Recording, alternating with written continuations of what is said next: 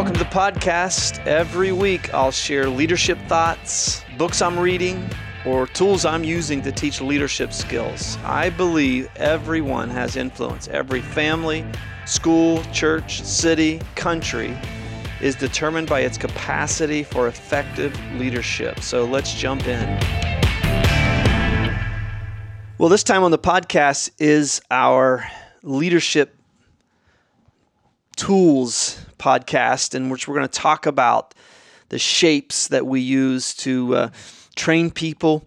In our podcast, we talk about the learning circle, we talk about the semicircle, we talk about the triangle, we talk about the invitation challenge matrix. But today I want to talk about something I've used since Ken Blanchard designed it 20-some years ago, and that is the leadership square. Every lunch, every coffee, every conversation you have can either formally or informally bring in the 4 quadrants of the leadership square. Let's go through those quickly.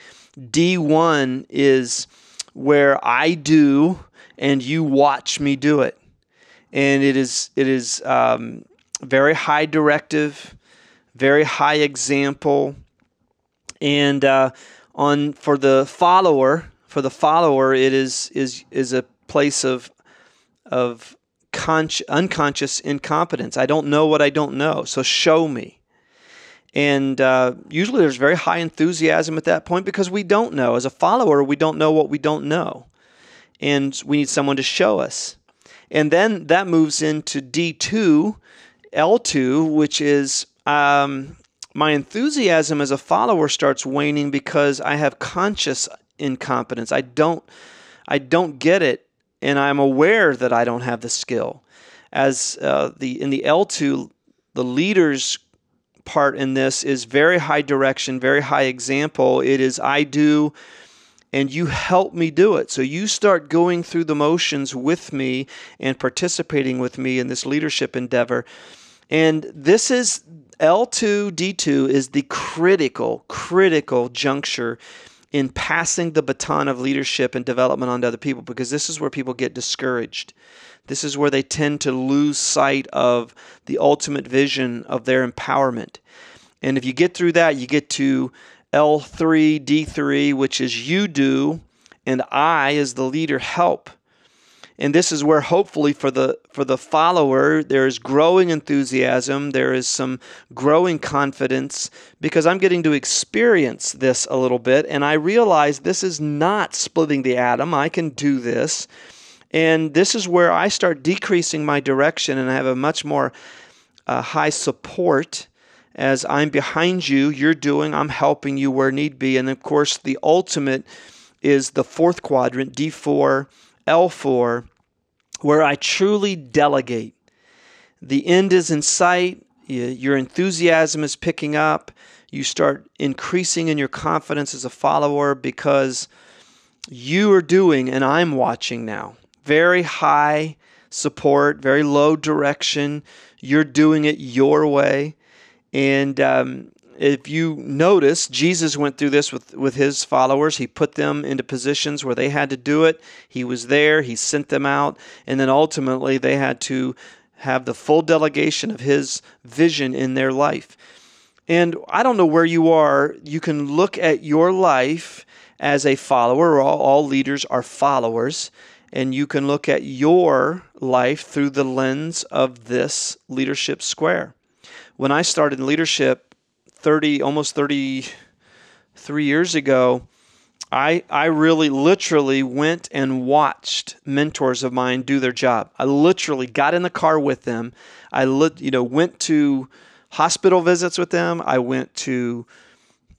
remember one time being in a home with my mentor, Bob Russell, where he's literally writing out the gospel to a young man a picture of the gospel to a young man who was considering becoming a follower of Christ, and I literally watched.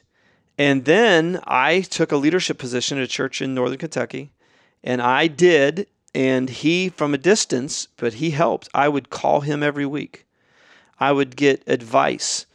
on situations in leadership because I was in over my head. That was my D2. 7 years there was my D2 period where I don't know if I have what it takes to do this, but I would not have made it had it not had a leader who believed in me, who was highly coaching me, and literally would just help me write sermons. I wasn't raised in a preacher's home. I had no idea how to write a sermon, and he got me through that.